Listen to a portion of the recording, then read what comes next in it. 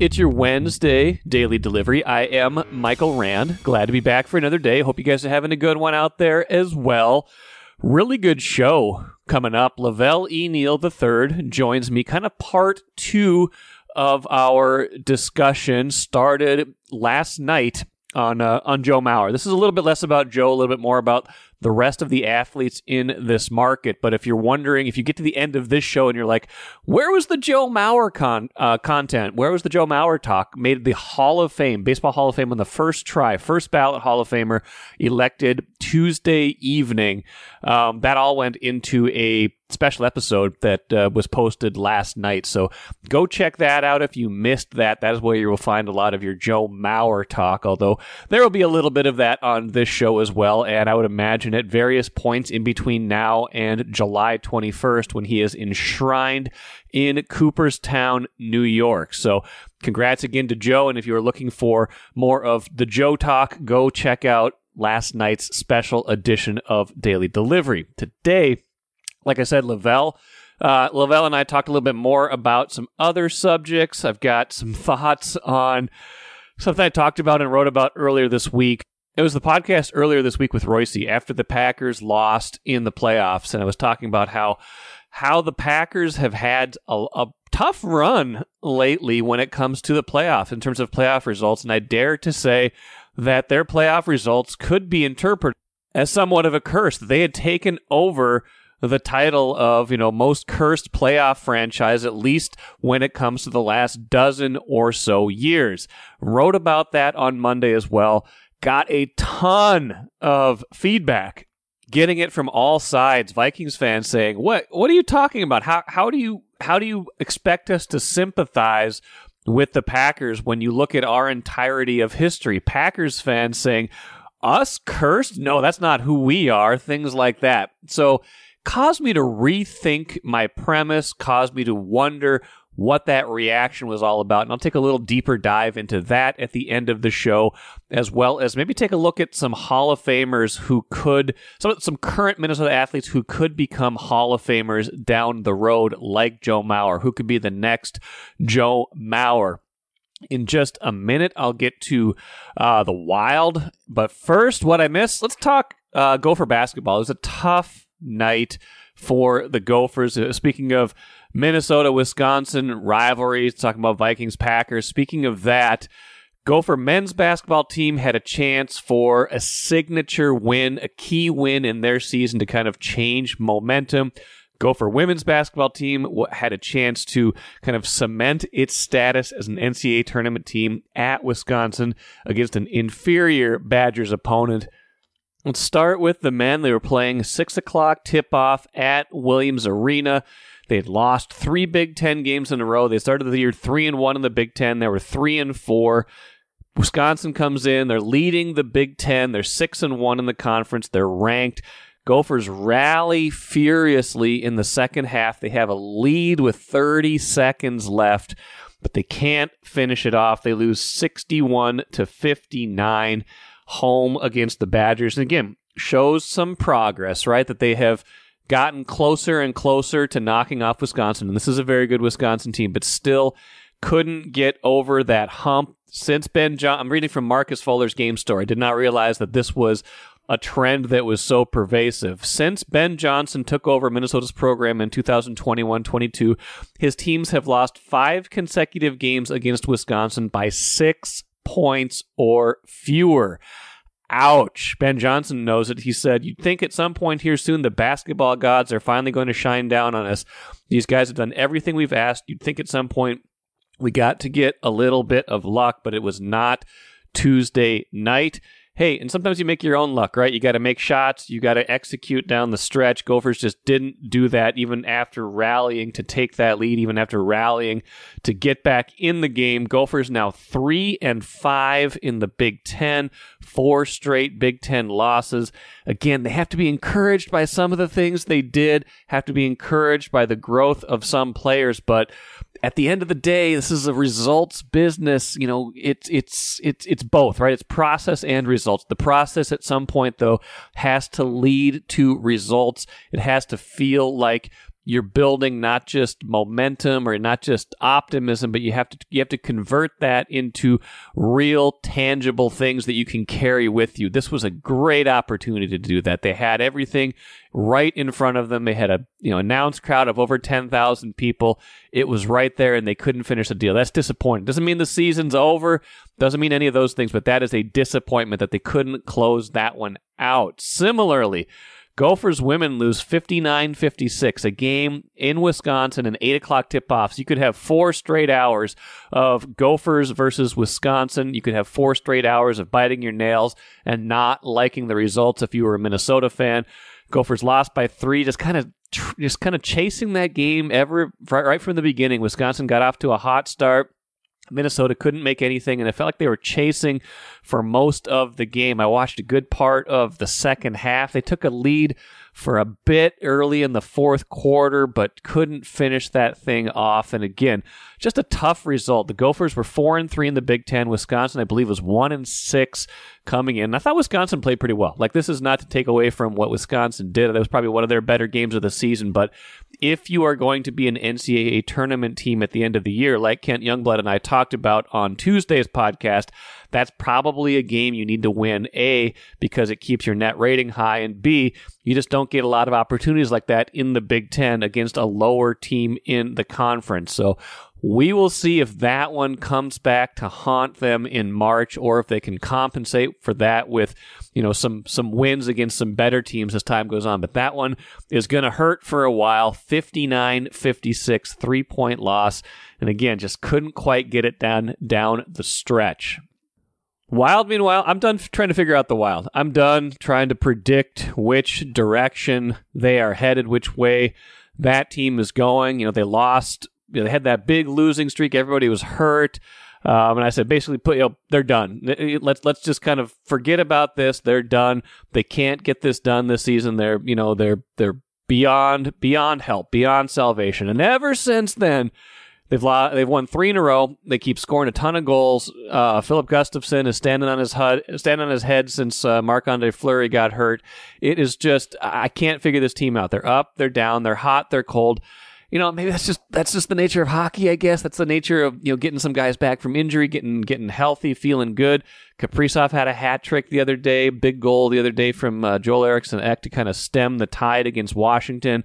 But I'm done trying to figure them out. I don't know if they're good or they're bad. They're probably mediocre, which, sometimes it's just how they stack up. Sometimes it's not so unusual that you're hot, cold. Instead of winning 2, losing 1, winning 2, losing 3, winning, they're like winning 7, losing 8, things like that. That's just the nature of how they've been this season, but maybe that's a function of their schedule as much as anything. So I'm done trying to figure them out. Maybe we can just watch them, see if somehow they have another rally this year in them. Once they're healthy, they're an okay team. I think that's what we can say about them at this point. When they're healthy, they're at least an okay team, and we'll see where that gets them the rest of the year. Grand Casino would like to take a moment and salute the true football fan. The passion, the hope, the anticipation, that incomparable feeling of winning. Grand Casino would also like to take a moment to remind you that you can find all that anticipation, thrill, and winning at Grand Casino. Grand Casino. Let your story begin. Let's bring back Velle E. Neal III from the Star Tribune. Had him on the special Joe Mauer Hall of Fame election podcast Tuesday night. Had some extra thoughts, Velle, that I wanted to tap your brain on for today's show. Kind of Mauer adjacent. Now, something we were talking about towards the end of the special edition, kind of talking about, did we appreciate him enough?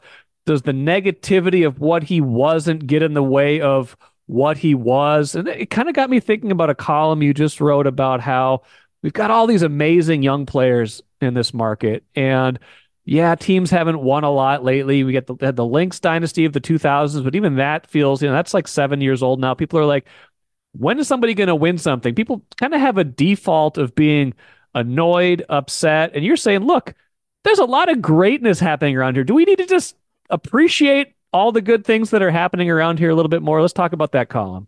Yeah, that's a good way to look at it because I don't think people allow themselves to be happy with what they have because they're hung up over the championship drought here, and it's real. I mean, it exists. You know, thank heavens that the WNBA began to exist, or the drought goes back to '91. Right. So I get that. I totally understand that. I was listening to our football writer Kevin O'Connell. I'm sorry, God, it's Ben Gessling, and he was talking about Kevin O'Connell around town now. He goes shopping, runs into people in stores, and they're giving them the just once before I die, I want to see the Vikings win the Super Bowl. And so he overlooks how good Kirk Cousins is. I think people are in love with Justin Jefferson, though. Yes. But I think people don't enjoy it. They don't look at the big picture, the entire picture, and understanding what they have. And when you need to recognize greatness, you may not have great teams, but you've had great players. And at least you've had that. You've had reasons to go to stadiums and ballparks to watch sport events because of all these people that you have right now. And that you could have for several years. I know your free agency and injuries always can come into play. Especially with Justin Jefferson probably getting $40 million a year.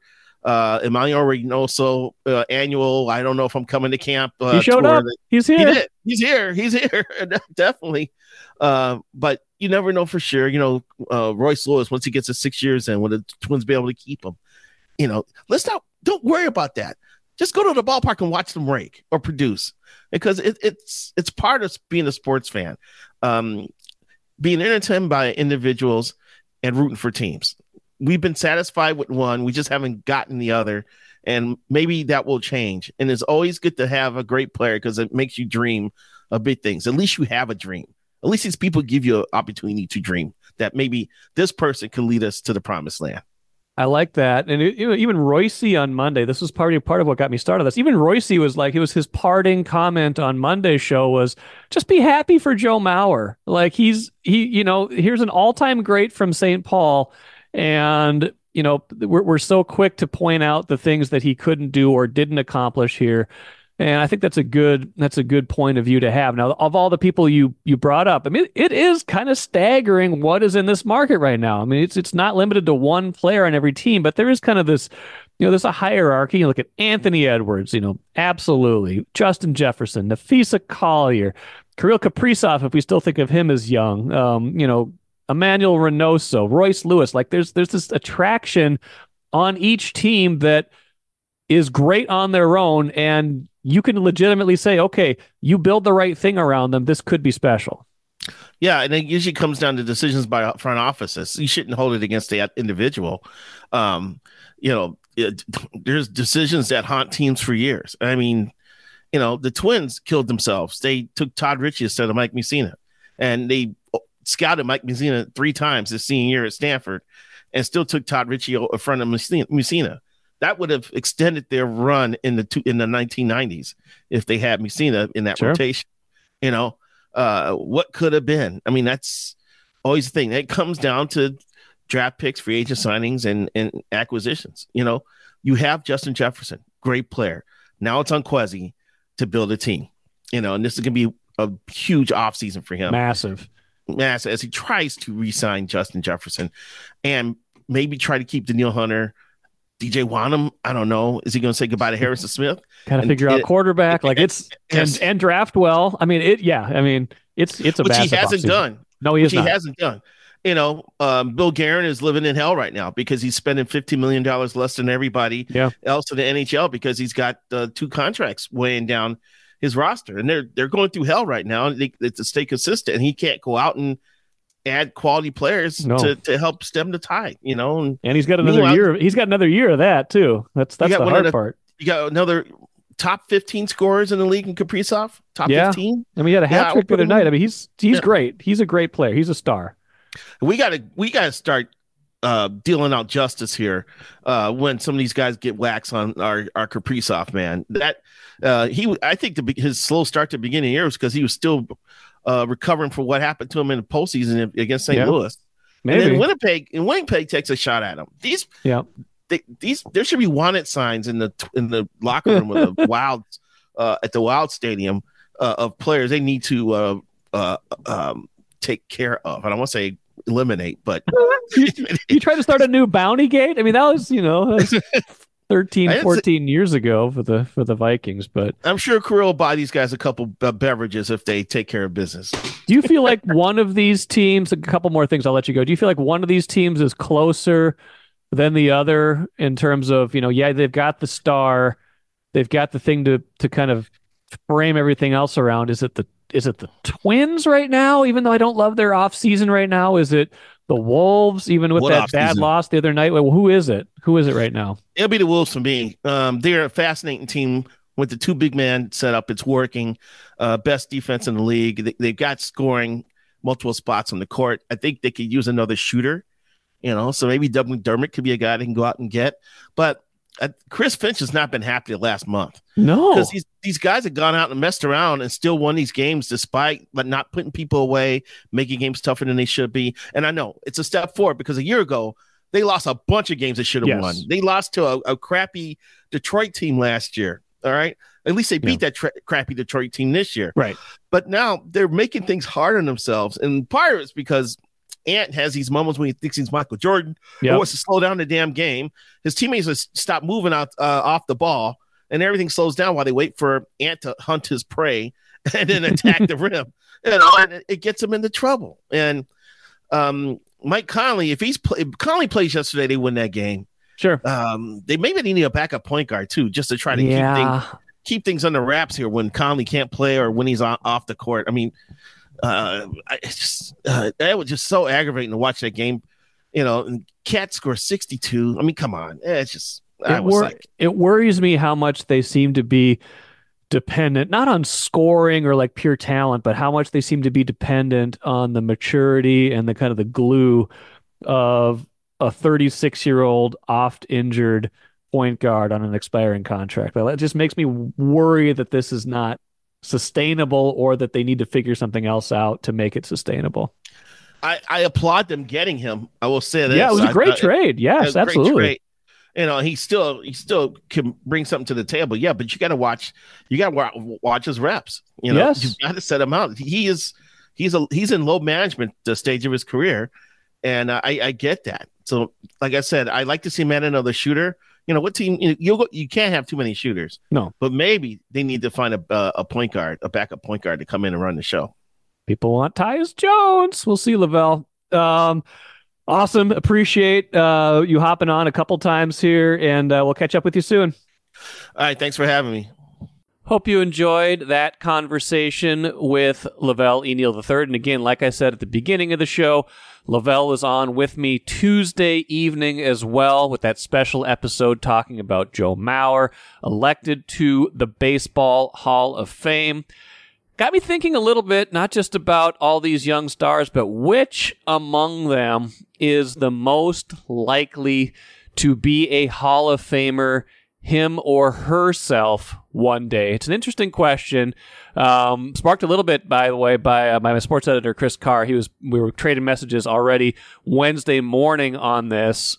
And I think it's an interesting question because Minnesota sports right now doesn't have a ton of mid-career, no doubt Hall of Famers. We've either got people at the tail end of their career who you could think about as being Hall of Famers, or you've got players kind of more at the beginning of their career, 1, 2, 3, 4 years in, where you're like, okay, if they continue on this path, you could see them getting in, but it's no sure thing, right? You got to have the next 6 to 12 years of careers play out before you really know how things will go. Now, if you look at it, I'm just looking at different rosters. I think Nafisa Collier for the Lynx certainly has a case to be made as she progresses, but again, work to be done. If you look at the PWHL roster for Minnesota's team, there's tons of players on there who could eventually wind up in the Hall of Fame. I think, both of their goalies, Maddie Rooney and Amanda Levier.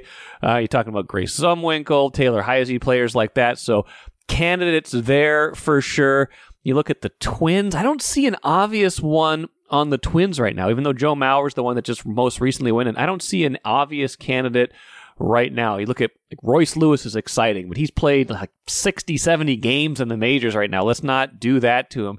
Carlos Correa, maybe, but I think he kind of fell off that track. I don't know if he's going to quite have the numbers to get it done. His career WAR is good. He doesn't quite have that like dominant streak to them. Great postseason player. Might get dinged a little bit in the voting because of his association with those Astros teams that were cheating.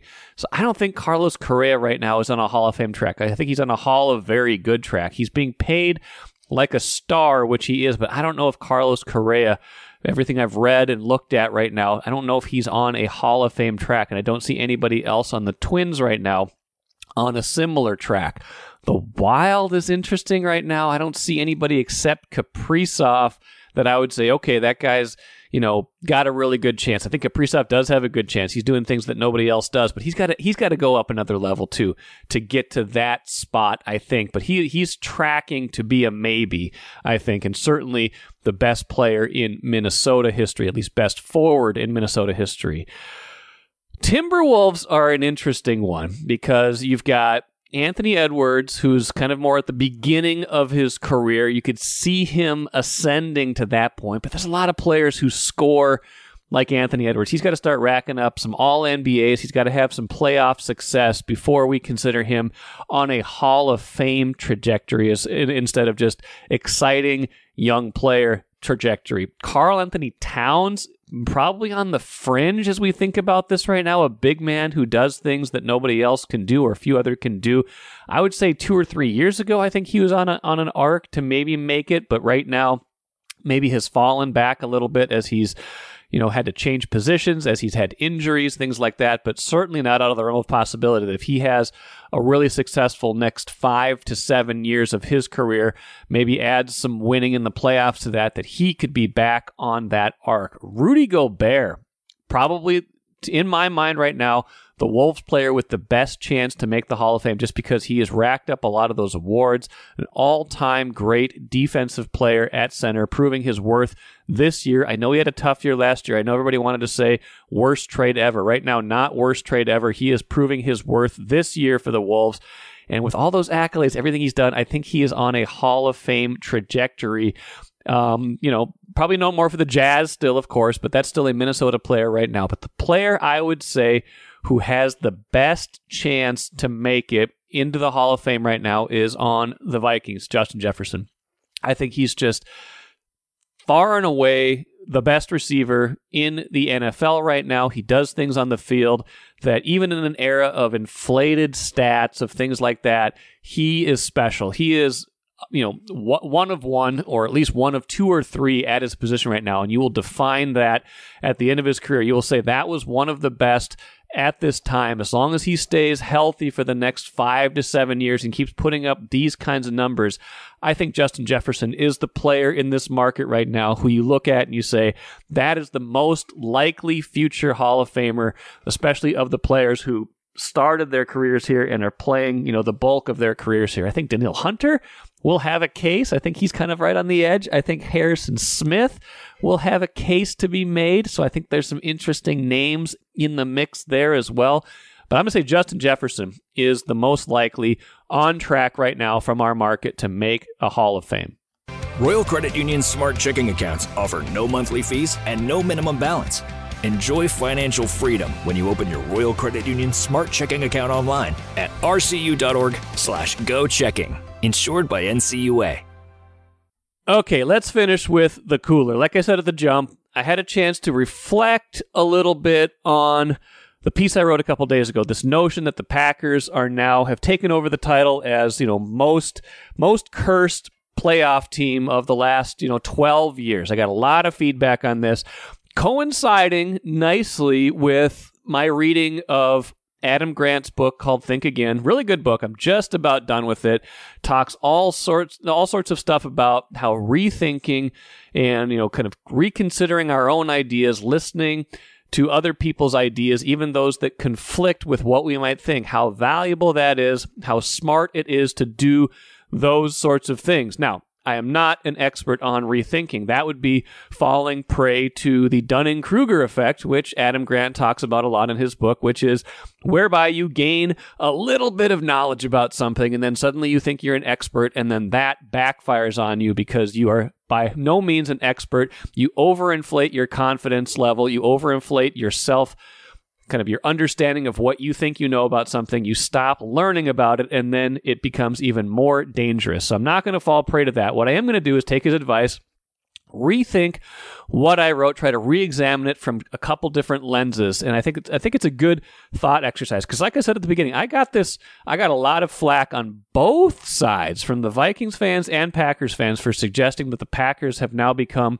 a team with the biggest curse. And I think what I was underestimating, what I was undervaluing in all of this was the historical nature of how both of these franchises view themselves, but also how the last 50, 60, 70 years have played out for these teams. And that's to say this, because the Packers have such a history, 13 championships, including 4 Super Bowls, you can't simply take this slice from 2011 through 2013, even if there's been lots of playoff heartbreak in there.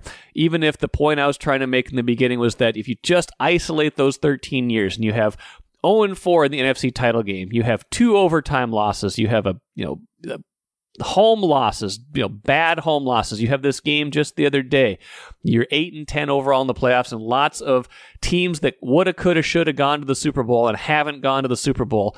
Even if you isolate that, it doesn't have the same effect, because everything that has preceded it has A, kind of helped put a Band-Aid over that, and B, the time still isn't so long. Like, they just won a Super Bowl in 2010. It's not long enough to say, hey, this team is now cursed. And I get that. I think that's true. I think I was underestimating that you can't just isolate, at least intellectually, or at least you can't do it emotionally. You can maybe do it intellectually and say, man, those last 13 years have been hard for the Packers, but you can't just say then that they are the most cursed, because you have to factor in the rest of their history. And I think that was what my good friend Chicken Fingers 69 was trying to tell me. And this was where I was getting it from Vikings fans.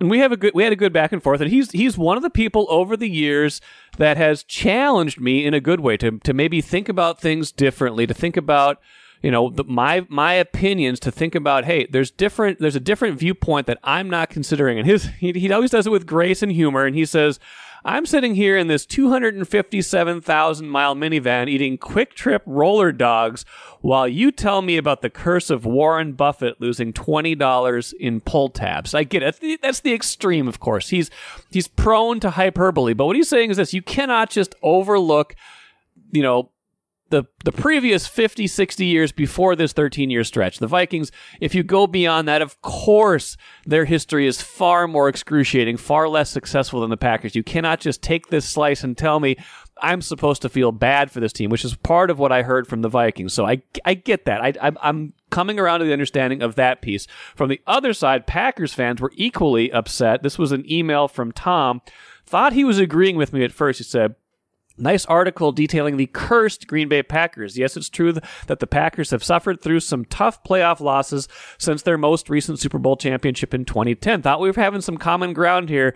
This was like one of 10 emails I got from Packers fans. He said, well, you apparently don't realize, even though you've, quote, covered Minnesota sports for 20 years, I think maybe he doesn't like it, is that even in the seasons where Green Bay hasn't won it all, they've still been playing exciting, winning football at the same time. Green Bay is the NFL's third winningest team in the past 20 years. Check out where the Vikings rank if you like. I'm not going to do that, but I'm going to assume it's lower, although probably successful. And I will say, even when the Vikings were playing excruciatingly heartbreaking football, they were also playing entertaining, winning football a lot of those times too. But Packers are the last franchise that Vikings fans should be making their feeble attempts at taunting. I'm not taunting, I'm stating facts. But again, I'm not politicking here. I'm listening.